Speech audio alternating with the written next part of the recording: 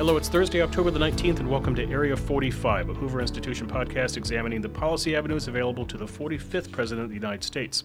I'm Bill Whalen, a Hoover Research Fellow. Joining me today in studio here on the Stanford campus, Dr. Elizabeth Cobbs. She's a historian, novelist, and documentary filmmaker and holds the Melbourne G. Glasscock Chair in American History at Texas A&M University. Go Aggies. More recently, Elizabeth Cobbs was named an adjunct senior fellow here at the Hoover Institution, specializing in U.S. foreign relations, world, and American history. If that's not enough, she's also the author of no less than 7 books, the latest of which are The Hello Girls, America's First Women Soldiers, about the First World War and women's suffrage, and The Hamilton Affair, a novel about the American Revolution. And that's the topic of today's podcast, Alexander Hamilton, the man, the myth, and his relevance or lack thereof to one Donald Trump. Elizabeth, thanks for coming on the show. My pleasure. Now, I'm going to warn you, maybe we need to step back at 10 paces before we talk about this. You are talking to somebody who is the product of a coupling of 2 people who attended the University of Virginia in 1956. I am happy to take up that challenge. I was raised in the Old Dominion. I've made many happy trips to Charlottesville and Monticello. I am a Jeffersonian. I am a Hamiltonian, and I have been to Monticello many, many times. A beautiful place, Right. Of course, built by slaves. Were you a Hamiltonian before you started your book about Hamilton, or did you fall for this character, Alexander Hamilton, in the course of researching him? Ha! Fighting words. I was actually in your camp, Bill. And in fact, when I started the book, a friend had suggested, because I was looking for a topic for a second novel, and she said, founding fever never abates. How about you do a book on Alexander Hamilton? Nobody's really done that yet. And I said to myself, well, yeah, the devil himself deserves his due, and, it'll be great to write a novel about, the guy we love to hate, the sort of the monarchist, the scheming, preening elitist who fashioned this government for the rich. And as opposed to his foil, Thomas Jefferson, the kind, peaceable man of democracy. Right. And boy, was I wrong. I turned around, 180 degrees. Was this before, during, or after the musical? It was before the musical, and so of course you can imagine my delight when I discovered that the musical, was happening. Actually, I had when I was writing the book, a friend told me, they said, "Oh gosh, there's somebody kind of like who's on your page about Alexander Hamilton, and he just did this poetry reading at the White House. Go on YouTube and look at it." And I saw Lin-Manuel Miranda deliver this speech, this rap to a bemused White House audience who was in stitches when he said, "I want to tell you about, the most interesting man of the American Revolution, Alexander Hamilton." And everybody broke up, because Hamilton has normally sort of been unknown. So I was lucky to publish the book right as the musical was cresting. I found this delightful quote from you from an op-ed that you wrote recently, and you said, quote, "At the end of my first semester as a professor many years ago, a student studying for the final exam sought me out. I think I understand the American Revolution," she said, "but I'm not so sure about the Civil War. Who won?" Yeah. To the extent that Americans look at Alexander Hamilton, what do they know about him besides the musical and besides the fact that he is on the $10 bill? I think you just capsulized it right there. In fact, I think most people will say, now, which president was he? So they don't even get. I mean, I think that's true of a lot of the founders. People sort of see the pictures or look at the coins and they go, Lincoln, right. Yeah. Who won the Civil War, as my students said? And I, of course, now this, by the way, was Southern California. I'm sure in Virginia you don't have that problem about knowing who won, who lost. Well, first of all, it's not the Civil War, it's the War of Northern Aggression. So. Oh, yeah, it's the War of the Rebellion, et cetera, et cetera. I know, Northern Aggression, which in a certain way, by modern standards, it was, in the sense that today we believe that if a group of people, and even fair or fraudulent elections, if they vote to secede, that they generally can. If Catalonia wants out, if Quebec wants out, we're not going to mount an army to stop them. That wasn't true in the 19th century, which was just a very different period of time, and where the idea was, this was a compact, and you violated it, right. Was the position of the North. Speaking of Northern aggression, Alexander Hamilton certainly would have been an aggressive Northerner. He was not a shy man. He was, I guess, would you call him an alpha male of his time? Oh, absolutely. And that's what makes him so incandescent. I mean, here's a guy who was the illegitimate child, orphaned, in a way, abandoned on the Caribbean, on a faraway Caribbean island, and manages. That's the island of Nevis. I've actually been to his birthplace on Yes, Nevis. He was born on Nevis and therefore a British citizen, and then in his youth his mother took him to St. Croix, which was under Danish control at the time, but he was nonetheless therefore a citizen of Britain by birth. And I've been to both places as well in the course of writing the novel. And, here's this man from the fringe of the known universe, as it were, and he gets a scholarship. People in his town go, wow, this is something. This guy's something. And so they raise a small bit of money to send him to the mainland to go to grammar school. So that's how but of course he's largely self-taught. And then he gets into what was then called King's College, now called Columbia, and there became a revolutionary. Mm-hmm. Like a lot of college students, by the way. His rise is meteoric. He's an aide-de-camp to George Washington during the Revolutionary War. He is involved in the founding of the Republic. And in 1791, he is a 34-year-old Secretary of the Treasury. And he's living in Philadelphia, Elizabeth. And on one summer day, a 21-year-old woman comes knocking on his door. Her name is Maria Reynolds, and she has a request. And what is her request? Well, good question. Her request is, can you loan me a little money? Because my husband is abusive, and I need to get out of here. I need to get out of Philadelphia. I want to go back to my family in New York, which is, she's kind of a poor cousin of an illustrious family. Mm-hmm. And that's ostensibly all she's asking. Mm-hmm. And take the story from there. Hamilton does what? Well, he reaches into his, we think, billfold and says, gosh, I don't have any cash. Can I bring it by later? And she says, yes, please, bring it to my home at my rented apartment. He goes there, and she seeks to repay him, so he says. Right. And that repayment is not in cash, but in kind. The phrase that Hamilton calls it is other than pecuniary consolation. Other than pecuniary consolation, which is a 18th century way of saying what? Well, pecuniary, of course, he is an economist, in a way, an early economist, and that's a way of saying something other than money. In this case, one might say the pound of flesh.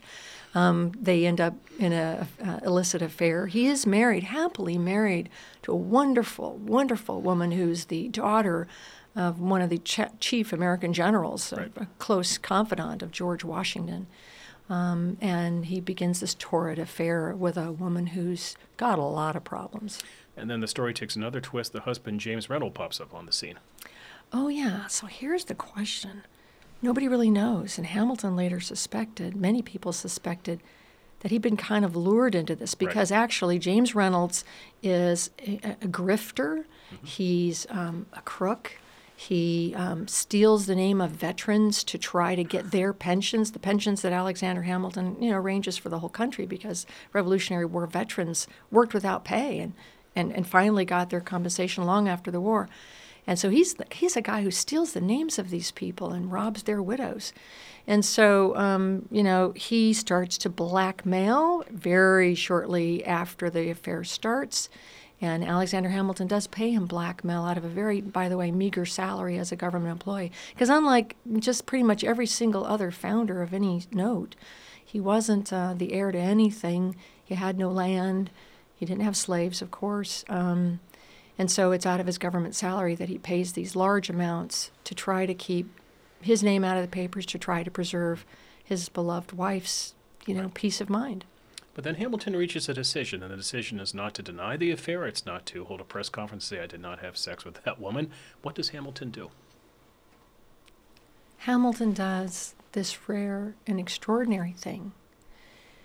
It finally gets out, it's leaked, we believe, by the Jeffersonians, the letters that Hamilton had written to the woman. They get leaked into the press after he's out of office, after George Washington is out of office and can no longer protect him in any way. And one of the culprits is suspected as James Monroe, right? Oh, yeah. We think it's very likely it was James Monroe who was acting possibly on the behalf of one Thomas Jefferson. Probably acting on Jefferson's behalf. Because we have jockeying right now, and part of the jockeying is who are going to be the second, third, fourth, and fifth presidents of the United States. Yeah. Will it be Northerners or will it be Southerners? Right. And so this, this very powerful thing happens where Hamilton decides, despite, of course, what this pain this must have been for his wife. Everybody, by the way, all his friends told him, listen, just chalk it up as one of the many, many lies that are told by the opposition, and there were many. Right. So just kind of ignore it, and it'll fade. But he doesn't, because he doesn't want anybody to think that because they're accusing him of, that it's all tied in with his robbing of the federal government, his crookedness, his corruption, right. For which there is no proof. And he doesn't want it to get tied up with that. So he basically, he writes this pamphlet to the American public. And he says, I am not proud. I am ashamed of this. I wounded somebody whose heart, deserves nothing but joy. But I had an affair with this woman, and this is how it took place. And by the way, my God, because he's an attorney, he believes in giving evidence. Mm-hmm. So he lays out the case with excruciating detail. I mean, he talks about how they met and that he took her at one point into his home while his wife was away. The kinds of things that are so embarrassing and personal and yet so believable right. that no one could but believe that he was telling the truth. It's also worth noting that he gets revenge against Thomas Jefferson of sorts, in that he writes an essay in which he includes this passage about Jefferson. He refers to Jefferson's, and I quote, simplicity and humility afford but a flimsy veil to the internal, he emphasizes that word, internal evidences of aristocratic splendor, sensuality, and Epicureanism. All true. So what is he trying to say about Thomas Jefferson? Well, he's trying to say about Thomas Jefferson, which many later historians have said, right. which is Jefferson was a very charming and in person, self-effacing sort of man. He often crossed his arms. He kind of stooped a little bit. He was very tall. Mm-hmm. He was taller than many, many people of the era. I think he was like 6'3" or 6'4". About 6'2", 6'3". Yeah, very tall, and at least as tall as Washington. But he, kind of hunched a little bit, and he, by the way, would sometimes greet visitors in his bedroom slippers, and he just, aw shucks, almost. And he never, ever indicated that he had any true interest in political office. These things were kind of thrust upon him, poor burdened man who'd rather sit home with his papers and right. architectural drawings. But in reality, of course, he lived always well beyond his means. He lived so far beyond his means, ordering French wine and all kinds of wonderful, beautiful things that make Monticello the treasure and the jewel box that it is. But he was so impecunious, to use that 18th century sort of word, that at his death, his slaves were the collateral on those debts. And so he couldn't free anybody. As George Washington, in contrast, was a very careful man, very financially careful, and upon his death was able to and planned to and did free all of his slaves. How was Hamilton with his money? Hamilton was, Hamilton was interesting. I mean, he always met all his debts. He was our first Treasury Secretary. Mm-hmm. And as a poor man, a man who'd always had to watch every penny, he was very good. And he did die with a debt, of course, unexpectedly died by the gun. But it was a debt to buy a house, to have a house, finally a home for his family, which he had never owned. So he's a man now in his 40s, is buying his first home, mid-40s, mm-hmm. and building it for his family. But he was also, in a way, it was also interesting because like a lot of poor people, he was generous with his money.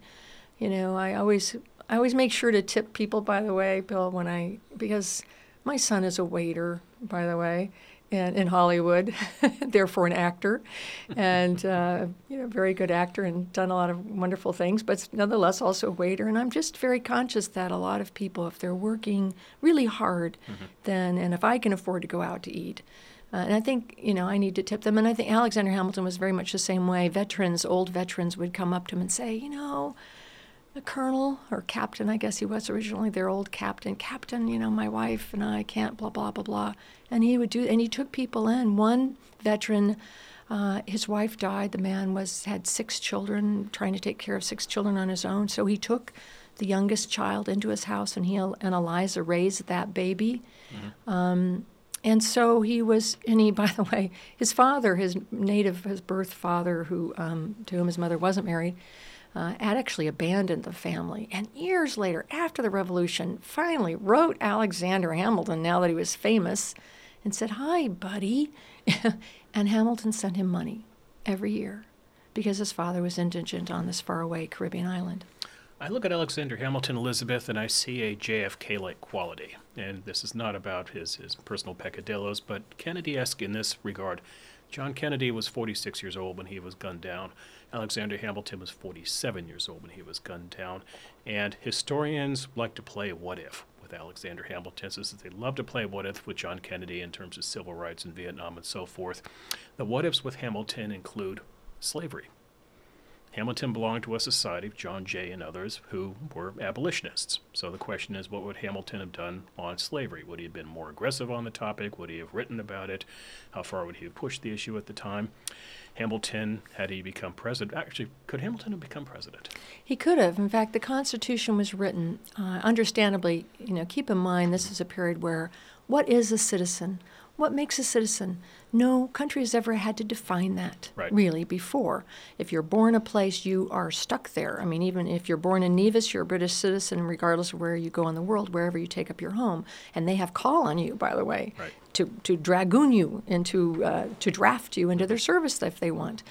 So in America, one of the things that happened is that the country had to say, okay, these are our citizens. Anybody who pledges allegiance, so to speak, we would say today, anybody who's naturalized, who's here a certain period of time, can become a citizen. So they wrote the Constitution in such a way that whoever was there when that Constitution went into effect could be president. After that, you had to have been born literally on the shores of the United States. Hamilton, therefore, would have been eligible. Okay, so Article 1, Section 2, he gets around that. So this is the what if. Alexander Hamilton avoids death on the plains of Weehawken, New Jersey, and he goes on to become the fourth president of the United States, not the sort of lackluster James Madison in terms of being a strong character, but it's very strong, forceful Alexander Hamilton, who succeeds his rival Jefferson. And Hamilton does things that Jefferson doesn't, and Madison don't as president, one of which is that Hamilton, being very pro-military, does a better job of preparing the country for a war with Britain. He doesn't just win the War of 1812, Elizabeth. People like to take this a step further. Hamilton invades Canada, takes over portions of Canada. Hamilton is very aggressive towards Spain, kicks the Spanish out of Florida, and it goes on from there. But about a Hamilton presidency, Elizabeth, is what I'd like you to expand upon. Hamilton was not a friend of democracy. Hamilton called democracy, in fact, a disease. Well, goodness, so I wish I had been taking notes during that prepared speech. How would Alexander Hamilton, as the fourth president of the United States, rule a democracy when he, in fact, was not exactly wild about the democratic process? Alexander Hamilton, like a lot of the founders, those who wrote the Constitution, which did not include Thomas Jefferson, who was not wild about the Constitution. Jefferson was a much greater believer in the separate sovereignties of all the states. And he, and to some extent James Madison, who did a 180 himself, came around to the belief that the states really should be able to mostly set their own laws. And frankly, if they didn't like a law that the federal government passed, they had the right of what they called themselves nullification. Mm-hmm.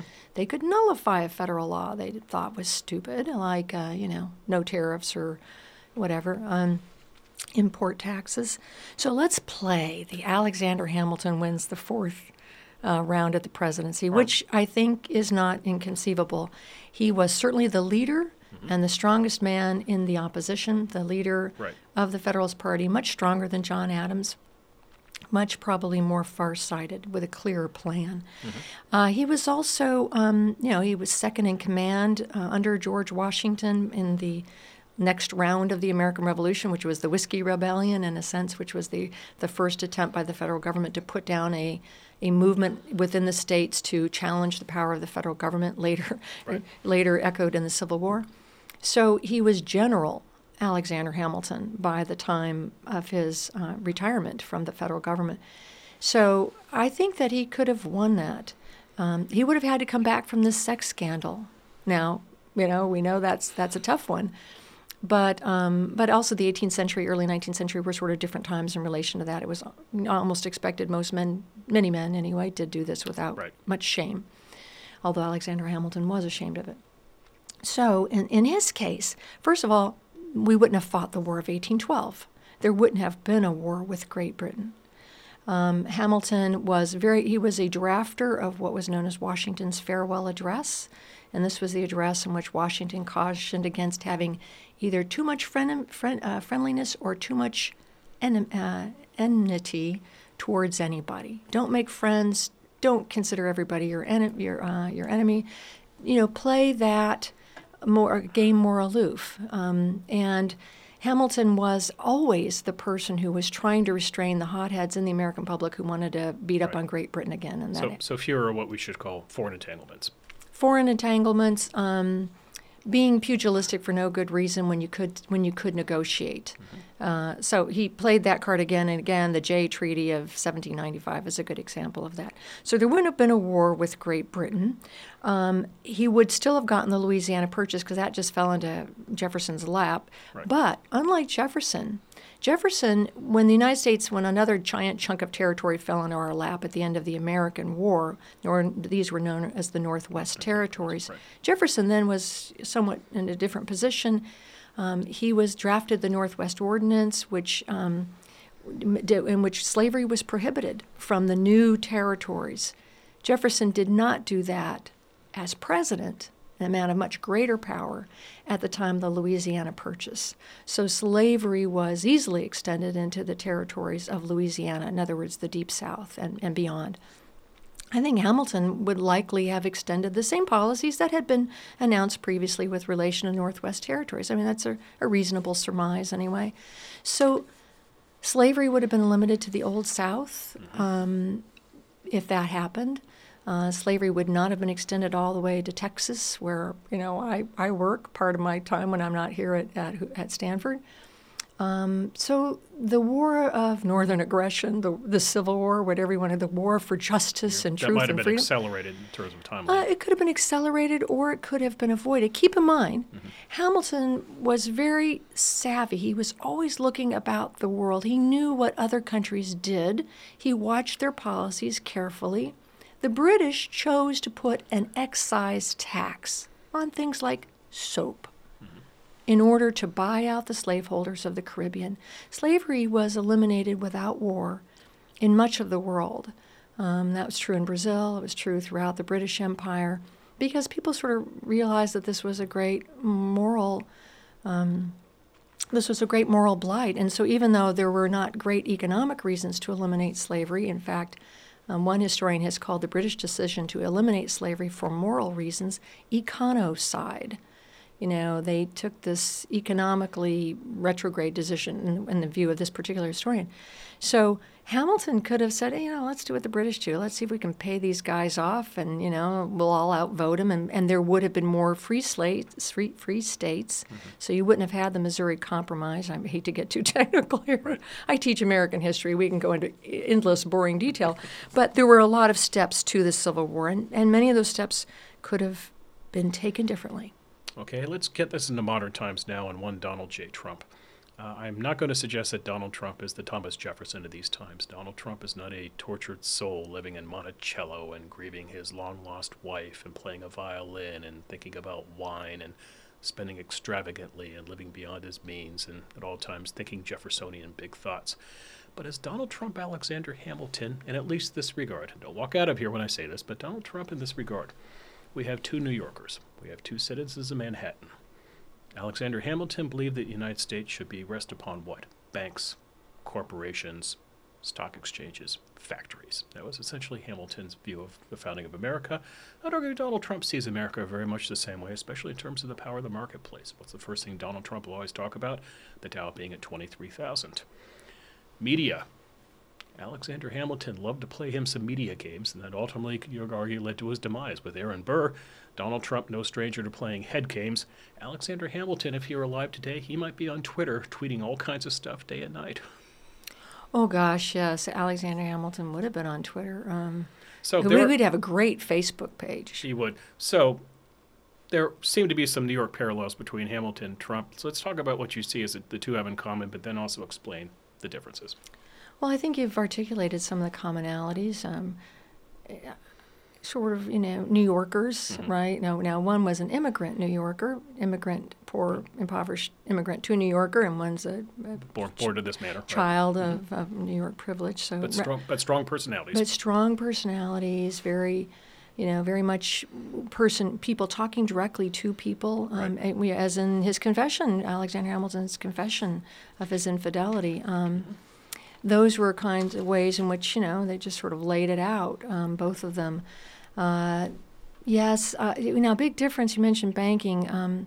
Certainly, they both, and Hamilton felt very strongly that the way out of poverty for the common person was to build a strong economy. And Trump, I think, would say the same thing. Right.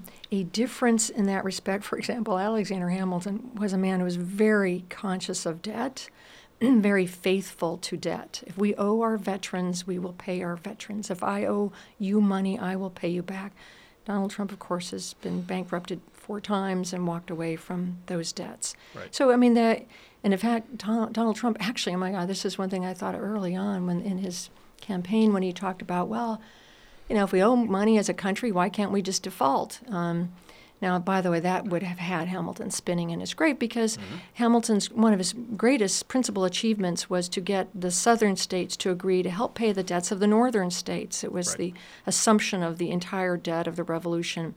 So the idea of being credit worthy was the foundation of America's success for the rest of the next 2, 3, 4 centuries. He thought, if you're credit worthy, you know what'll happen? People will loan you money. And banks won't loan Donald Trump money today, but without getting too much in that, I think that they certainly had some similarities in terms of aspects of their adroitness with media, their belief in a free economy, and certainly that and freedom. Freedom itself was associated with a free economy. I think there is a difference. Certainly one could say Hamilton, because sometimes he was very vitriolic in the press. And boy, I'll tell you, Donald Trump looks, well, I don't know. Donald Trump was more an 18th century man, one might say, in the sense that in the 18th century they did not mince words when they were criticizing opponents. And we've become more genteel over the last 2 centuries, which is why Trump tends to shock us. And that's largely through the avenue of anonymous op-eds and... Oh, through Hamilton? Yes, it was the custom in the 18th century for public men not to use their names. And I don't know exactly why that was. I assume it's partly, to shield your name, your family's name. I think it was also a way to avoid vanity. Yes. Like, for example, in the Federalist Papers, which, gosh, I wish I had written, and my name would be big on that book. But they didn't think that way. They thought, we'll call all 3 of us Publius. We are the voice of the public. So John Jay, James Madison, Alexander Hamilton took no literary credit for this great document of world history. Right.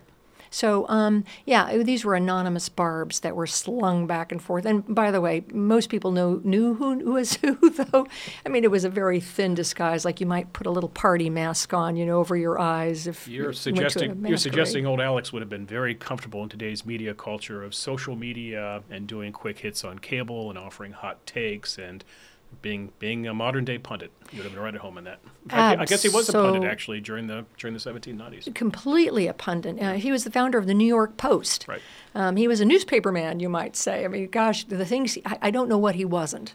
By the way, he was a good singer too. So you had to make your own fun in the 18th century, early 19th century. So he was very quick. And in fact, I think that's one reason why some people didn't like him at all. First of all, who are you, you upstart bastard? I'm sorry. And that was a denotative term at that time for somebody who was illegitimate. It wasn't just a casual insult. And in fact, John Adams called him the bastard brat of a Scotch peddler. In other words, a man whose father came from nothing and who didn't even marry his mother. So, he was very quick on his feet, and people, I think, resented the fact that he had earned his way to the top as a military hero, as a writer, as a statesman. He was a triple threat to all men of privilege. I am going to speculate that Alexander Hamilton and Thomas Jefferson would have looked at the results of the 2016 election, and my guess, Elizabeth, is that Thomas Jefferson would have been thrilled. Jefferson was a populist. Jefferson detested large cities and the power they held. I think his word for cities, I think he called them sores.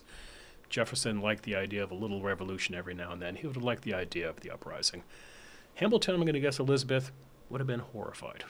Because why? This was the cities losing to the rural areas. And this was democracy and rebellion. He would have thought that perhaps the less enlightened people were driving democracy.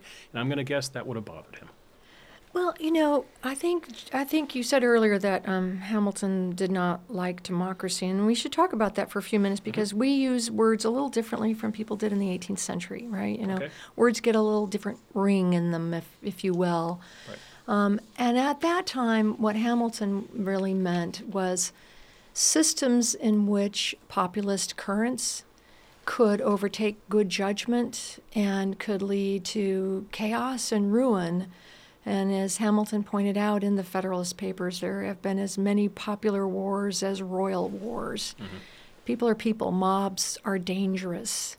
And so he was a person who wanted to try to create a structure of government that would guard against mob violence, against populist currents that could easily overwhelm the good judgment even of the people in them who would look back upon it and go, oh, my God, what was I thinking in the 60s? As happens today, right? Right. So, the 1960s there. So I think, yes, Hamilton would have been truly horrified. He wrote quite a bit against demagoguery. I don't think it was so much rural, urban splits that he abhorred, but he did feel very much that, unlike Jefferson, who did say the tree of liberty needs to be periodically watered with blood, Hamilton would not have gone for that. Right. Now, Hamilton wasn't a slave owner. Hamilton never whipped or had somebody else whip for them another person until it drew blood. Mm-hmm. So the idea of the tree of liberty being watered with blood, to me, today just has such a different ring, and I'm sorry for that. I did love Jefferson. I would have been in your camp. I've lived in Virginia. I've been to Monticello, and his words. Now, Jefferson is important. I don't want to diminish his importance, mm-hmm. because those words, even though he didn't walk the walk, right. Those words are what live for us with Jefferson, and those words have inspired people, even during the Civil War, to fight against the forces that, in a sense, were represented by Jefferson, right. Southerners as well as Northerners who bound together to eliminate this great human tragedy of slavery. Jefferson is just impossibly complicated on some levels. On the one hand, he believes that all men are created equal, but he believes that all white men are created equal. He has compassion. He's a man who has feelings. On the other hand, he believes that black people are genetically, physically inferior to white people. So he's at all times processing these different thoughts, but would Hamilton have believed in the slogan, "Make America Great," as I could see Jefferson believing in the phrase, "Drain the swamp"? Would Hamilton be wearing a red ball cap with MAGA on it? Definitely not. Hamilton, by the way, was a bit of a dandy. Having grown up in poverty, he loved good clothes once he could afford them. But he would not have been ever wearing a red baseball cap in the sense that he believed in making America great, and he worked harder than I think anybody else other than George Washington, right. to make America great. He created the actual machinery of government, not only on paper in the Constitution, but physically in the creation of offices of government, that founded our first armed force, meaning the U.S. Coast Guard. Mm-hmm. He did all these kinds of things to make America Great, wrote a great paper on the development of manufacturers. So, but I think he would have been a great believer in due process for that, making sure that all the levers of government were coordinating and working together as best we can to serve that process. So as we look at the defining qualities of Hamilton, look at the defining qualities of the Trump campaign, let's talk about where Hamilton breaks down on Trumpism, if you will, beginning with number one, the idea of protectionism. Yes. Alexander Hamilton was a free trader. And by the way, this is where his first break with James Madison was over free trade. James Madison wanted, he thought, gosh, now great, fabulous. Now we've got a Congress. Now we can create a good retaliatory trade policy against Great Britain. And Hamilton's like, whoa, whoa, whoa. We're like a country, we're a tiny country, we have big debts left over from the Revolution, we want to pay these veterans' pensions. We have got to have free trade because, this will help us. And also, by the way, we need some small tariff because that's the only way the federal government was funded. There was no income tax at all. So that's one reason for a Coast Guard was where they were called revenue cutters. Right. A cutter was a name for a ship. And so they would go out and make sure that smugglers weren't bringing stuff in without paying the duties on them, on the cargoes. But Madison and Jefferson both wanted to use tariffs as in a retaliatory fashion. And so this would be something that, he would not, for example, try to retaliate against China today. Hamilton, he'd say, let's work out good trade agreements. Let's get the best ones we can. Let's live with the ones that we need. They're not the best we could, in an ideal world we might like, but, we'll advance our economy. And so he didn't believe in, for example, he was a diplomat. He wasn't a person who would throw around snide comments about foreign leaders. He just would never do that. Mm-hmm. Immigration. Is there any way to talk about immigration today versus Hamilton, or is just where we are as a country today just too far advanced from where we started? Now, you're asking Alexander Hamilton to process people coming across the border from Mexico. You're asking Alexander Hamilton to process the idea of a country with two languages spoken and government benefits and so forth. That's a lot to handle for the beginning of a republic. Yeah, well, I think the government benefits part of it is probably the most, we would be most anachronistic in thinking about how a person of that era would think about, food stamps or something. So let's take that off the table. On immigration, I think, again, Hamilton was an economist. He read Malachi Postlethwaite on economics. He was this person who studied all what were then the great economists. So he would have recognized, I believe, that people like himself, immigrants, brought talent to our country. He would have not had an emotional reaction to, people speaking different languages. Because keep in mind, America was actually using even different currencies when it first became a sovereign country. Like, we didn't even have, one single currency. We were using Spanish pesos, dollars. In fact, our word dollar comes from the Spanish word dollar. So I think he would have been not as reactive as we have become about the influence of immigrants. He just wanted the best for America, the best talent, the best brains, wherever they came from. It's hard, as you said. Right. A little bit of this is anachronistic because the world is so much bigger and it's more populous now. America was an underpopulated country at the time, so it is a bit different. I learned this lesson years ago. I was writing a speech for a governor, and I decided we were talking about affirmative action and about upward mobility. So I thought, I wonder how Abraham Lincoln would have processed this. So I called a very prominent Lincoln scholar and said, I'm writing this speech, and here's my premise, and I'm trying to put Lincoln in a modern-day context of the welfare state and trying to help people. What would Lincoln say? And he paused. He said, Abraham Lincoln just would not. This was just so far beyond what Lincoln was dealing with in the 1860s. It's just not applicable. Ah, yes, but I will beg to differ with unnamed historian who you just mentioned, because Abraham Lincoln, we get the Homestead Act. Right. From Abraham Lincoln, which is the biggest giveaway deal in all American history. It makes the GI Bill look like, stingy. It makes all the welfare benefits almost, and maybe I'm exaggerating now, but in fact, I was in Brazil once. My first book was on U.S.-Brazil international relations, and a Brazilian economist and minister looked at me and he said, gosh, if only we'd ever had an Homestead Act. And it was this thing where the federal government just gave away money to people, in a way, in a Hamiltonian sense, which was to say, we got all this stuff, we're sitting on it, let's get it out there, let's get it used. This is a treasured resource, have at it, folks. Right. Okay. Final Trump-Hamilton policy overlap, and that's foreign policy. I don't see Alexander Hamilton calling Kim Jong-un Rocket Man.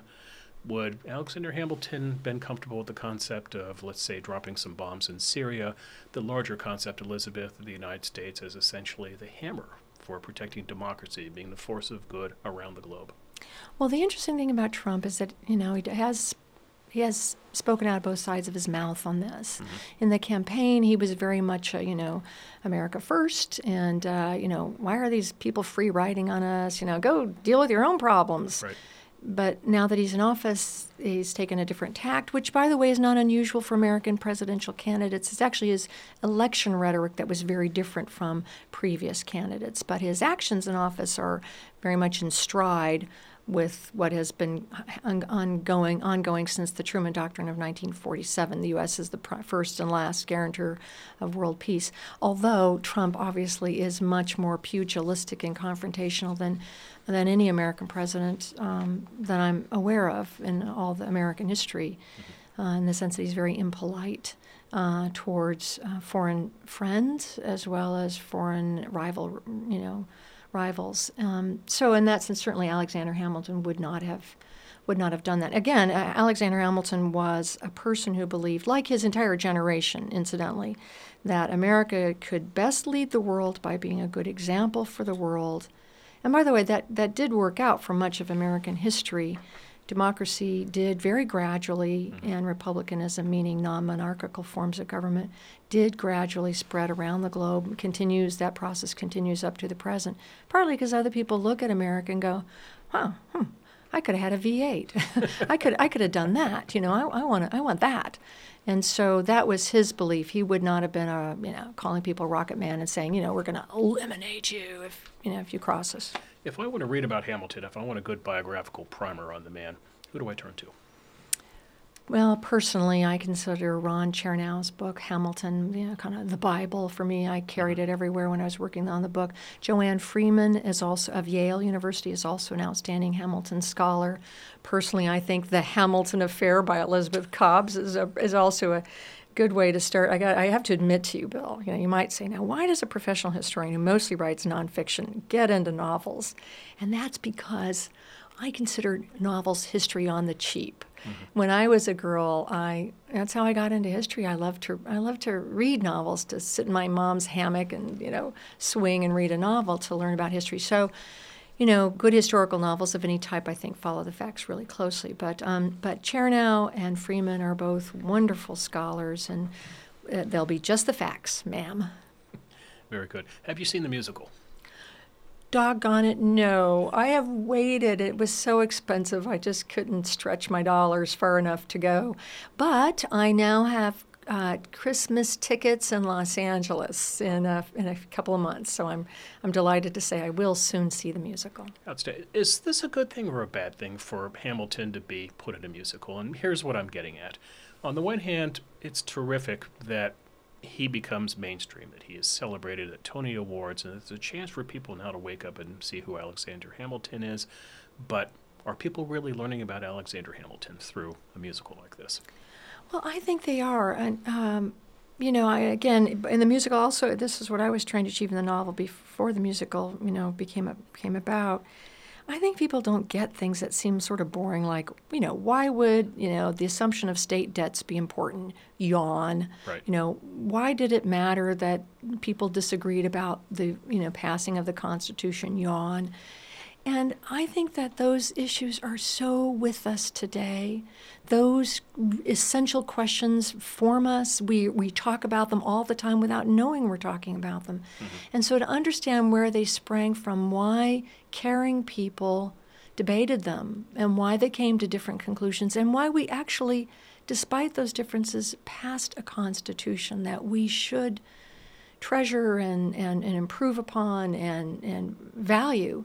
I think that's something that musicals like Hamilton give a new generation, and I hope they'll help people answer better questions like, now, who won the Revolutionary War? Who did we fight it against? What were we declaring? Oh, right, independence from whom? Was it Russia we were fighting? And those are things that sadly too often Americans don't really know. There's a scene in The Simpsons where it's the last day of school at Springfield Elementary, and the kids, as soon as the bell rings, the kids are all flying out of the school, and the history teacher jumps out and he goes, wait, we haven't finished the Second World War, and they all look at him and he goes, we won! Yay! I assume you've seen the movie 1776, the musical. You know, I have not seen that musical either. I've read 1776 if you're talking about the David McCullough. So there's the McCullough novel, Right. which then gets turned into a musical. It becomes a Broadway play, and then it's adapted into a movie. Well, you know, I got to tell you, I'm so charmed to tell you. Sadly, I did not see that musical, but I have a book called American Umpire, which is about the history of American foreign relations from George Washington up to Barack Obama. It was published in 2013, and it was made into a movie last year. So I like to say my book, the movie. But so far, I have not been a part of any musical. I would think actually a novel which is based on Alexander Hamilton's private affairs, that actually is movie fodder, because if you go and look at Thomas Jefferson, movie adaptations of Jefferson in Paris, which is based largely Nick Nolte. We Jeffersonians don't care for Nick Nolte playing Thomas Jefferson, but it's based largely on Thomas Jefferson's private life. Yes, absolutely. And I did see that film, and I agree. It wasn't a very good film, and I don't think Nick Nolte was the right man. I'm not sure who would have been, but Christian Bale, possibly, but with red hair. Christian Bale right now, who's playing Dick Cheney. Oh, yeah, okay. So, right, Christian Bale is such an adaptable, interesting actor. You know, I think that musicals are a very interesting way to get things out. Yes, perhaps the affair could be the basis for a film. I'm just now finishing my third novel, which is on Harriet Tubman. Harriet Tubman. And I know there's a movie in this. It's about an incident during the American Civil War in which she led a raid in the South, and it's fabulous. It takes place over 10 days, so filmmakers out there be waiting for the novel.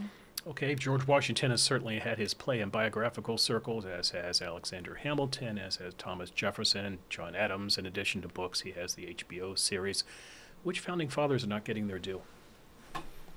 A good question. You know, I just said James Monroe is a little lackluster. In fact, somebody, was it you? So, a funny thing about James Monroe. So, there is a show on the cable channel Showtime on Sunday nights. It's called Dice. It stars Andrew Dice Clay, the outrage comic from the 1980s and 90s, and it puts Dice in modern day today in Las Vegas. And Dice is largely has been. He's struggling to exist. And one of the plot lines for this year is Elizabeth that Dice is put into a show starring James Woods, and the name of the show is Monroe. It's a musical. So I figured, okay, Hamilton works as a musical. We'll do one on Monroe. Your first thought is, James Monroe? Yeah, so the man who deserves his own musical, it'll be tough, but is Benjamin Franklin. Okay, now Franklin, it's tough because he was an older man, so Harrison Ford, I'm trying to think who'd be old enough to and charming enough to play him, but Benjamin Franklin, despite the fact that he had a little hair loss problem, he was apparently, you know, very magnetic. Yes. And had many affairs. By the way, he wasn't married at the time. In Paris, as apparently men were wont to do, and women in Paris at the time. So I mean, he is such an interesting founder. I was in Philadelphia not long ago because of the Hamilton novel, and you know I've been to Philadelphia a number of times, but it was different in my head because I'd been studying Alexander Hamilton. So my husband's from Philadelphia, and so we were walking the streets. And you can't turn a corner without it. Oh, and here's the first fire station in America established by Benjamin Franklin. And here's the first, you know, purpose-built, as they said in the day, hospital in America built by, you know, Benjamin Franklin. Here's the first insurance company. Here's a man like Hamilton. By the way, there's this famous portrait of the founders at the writing of the Constitution. And in the center of that portrait, the two men who are looking at each other, one has the younger one has the ear of the older, and the older is looking amused and interested, and the younger one is looking avid and keen. And they are Hamilton and Benjamin Franklin. Mm-hmm. By the way, if you want to grab lunch after this, we can hop in the car and go up to Redwood City, and we could go to Ben's Franks, which is a little hot dog shack, but there's a big picture of Benjamin Franklin on it for some reason. It always fascinates me. They think Benjamin Franklin is a lure-in for hot dogs. Well, you know, takes all kinds. So, final question. Let's put this in more of a Hoover context. In your study as a historian, you're looking at what happened in 2016, Elizabeth, and now we're going through this phase with Donald Trump. I know it's a difficult question as a historian, project in the future, but do you think we're in sort of an unusual 4 to 8 year period in American history, or is this the beginning of a much longer 10 to 20 to 30 year siege of American history in terms of populism, in terms of nationalism, in terms of just this very rough brawling almost on a daily basis of politics in this country? I also write world history. I teach, in fact, at Texas A&M, I teach world history. A lot of what we call Americanists, in other words, historians who focus on the history of the United States, don't particularly like to do that because there's not a lot of call for it. We have a lot of classes we could teach throngs of students who have to take, poor souls have to take American history. But I choose to teach them world history as well because I think we need to always understand ourselves in context. Their populism and nationalism are apace right now around the world, which is a very dangerous trend. Mm-hmm. So we're a part of world trends, and I don't consider that a good development. It wasn't a good development in the 1930s where we saw that happen. It led to great wars. So I do wake up worried sometimes about that. However, I also recognize that we have institutions we did not have in the 1930s. I believe personally that we need to treasure those institutions rather than throwing spitwads at them all the time. Things like the United Nations, things like the World Trade Organization, and of course there are many other examples of that. And working through those institutions, I think, can keep us much safer than we were in the 1930s at another high in terms of populism and vitriol and general nastiness. But in that sense, one reason why I write about people who I think are heroic is because I think it's okay to have heroes. And often in the study of history, because we really do want people to understand our heroes, warts and all, Jefferson's great leadership as well as his great flaws, and those of Hamilton too, because they motivate us. It's sort of like people say, well, people break the law. What are the laws good for then? Well, the laws guide us. The laws tell us right from wrong, and institutions guide us too. So I do worry. I hope it's brief, to answer your question more briefly. I do hope this is a short period for us, and it's a wake-up call. In fact, it can be. It can be a way of saying, wait, this isn't who we are. Who we are law-abiding people. We honor our debts. We honor our commitments. We have to find the best way to honor those commitments. I don't necessarily believe being at all times the most interventionist power in the world is the best way to honor our commitments. There are a lot of ways to honor good commitments. So, time will tell. Okay, I do have one more question. You told me it was the last one. Yes. You have to take history courses when you're going through high school, getting a secondary education. When you go to college, though, it's possible to walk through an entire 4 years of a U.S. university and not take a single history course. Let's suppose the young woman comes to you and says, Dr. Cobbs, I'm not a history major, I'm not going to be a history minor, but I want to take 4 to 5 basic history courses just to have a rudimentary understanding of how the country works and how the world works. What 4 courses would you steer them to? What blend of U.S. and world history would you advise for them? Well, I know 4 is kind of a small sample, but no, it's a great sample. And I would advise them, first of all, to find the best teacher you can who will work you hard. Because you don't want to find a calculus teacher who will just give you a few problems and not really prepare you for that giant exam at the end that's given university-wide. And similarly with history. And the risk with the history professor is what? Just maybe the lazy professor who just, if you read the professor's books, study them on the internet, just throw back at them what you assume they want to see, you'll get a B or an A. Yeah, the lazy professor. There's lazy people in all occupations in the world. So the professor who wants to get good student evaluations and so therefore is not maybe personally lazy but allows students to be lazy because they think the students will give them higher marks. And nowadays students grade teachers, and so that changes how teachers grade students. It's not a good feedback loop, really. So I think a teacher who's known for being kind of a tough teacher, like a tough coach. Who wants a coach who says, you ran the race good enough? No, my God, you're going to the Olympics. So I would say take 4 courses, take them from good professors, make sure they work you hard, take the surveys, 2 surveys, World History 1 and 2, take American History 1 and 2. That should give you the literacy with which to read the newspaper. And that's what we all need as citizens, as good citizens, and that's what our founders wanted.